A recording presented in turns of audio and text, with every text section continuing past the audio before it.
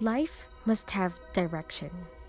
The other day, as I was sitting at a friend's desk, I saw a paper under the glass which said, "Today is today. Today is here. I will start it with a smile and resolve to be agreeable. I will not criticize. I will refuse to waste my valuable time. Today has one thing in which I know I am equal with others: time. All of us draw the same salary in seconds, minutes, hours. Today, I will not waste my time because the minutes I wasted yesterday are as lost as a vanished thought." This passage got me to thinking about life and the way we look at it and live it.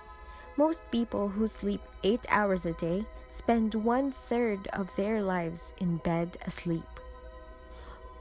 We all use up about 3 hours a day eating. Another hour at least is given over to personal needs.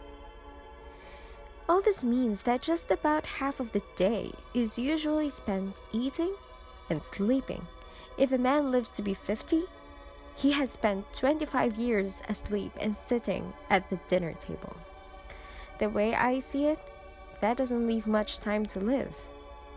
Well, unless your idea of living means eating and sleeping. God ordained things this way, though, and who are we to question His wisdom? Maybe He gave us half of our lives to rest and nourish our bodies because it is His wish that we be strong enough to do something constructive with the other half. Yet, it is amazing how people see their lives in different lights.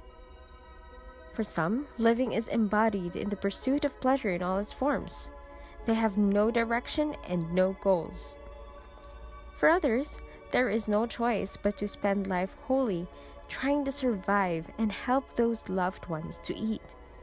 Theirs is usually an unhappy life.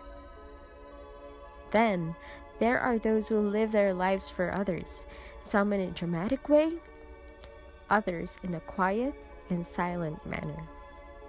I suppose it all depends on how you look at life. For those who are dedicated to the service of others, there can be no other way to live, although many may call them foolish. Perhaps the formula for right living is written in the sky. Maybe the answer cannot be found in this life. Perhaps we will know how we should have lived only when there is no more living to do. This is taken from Facing Life's Problems by Bob Garin.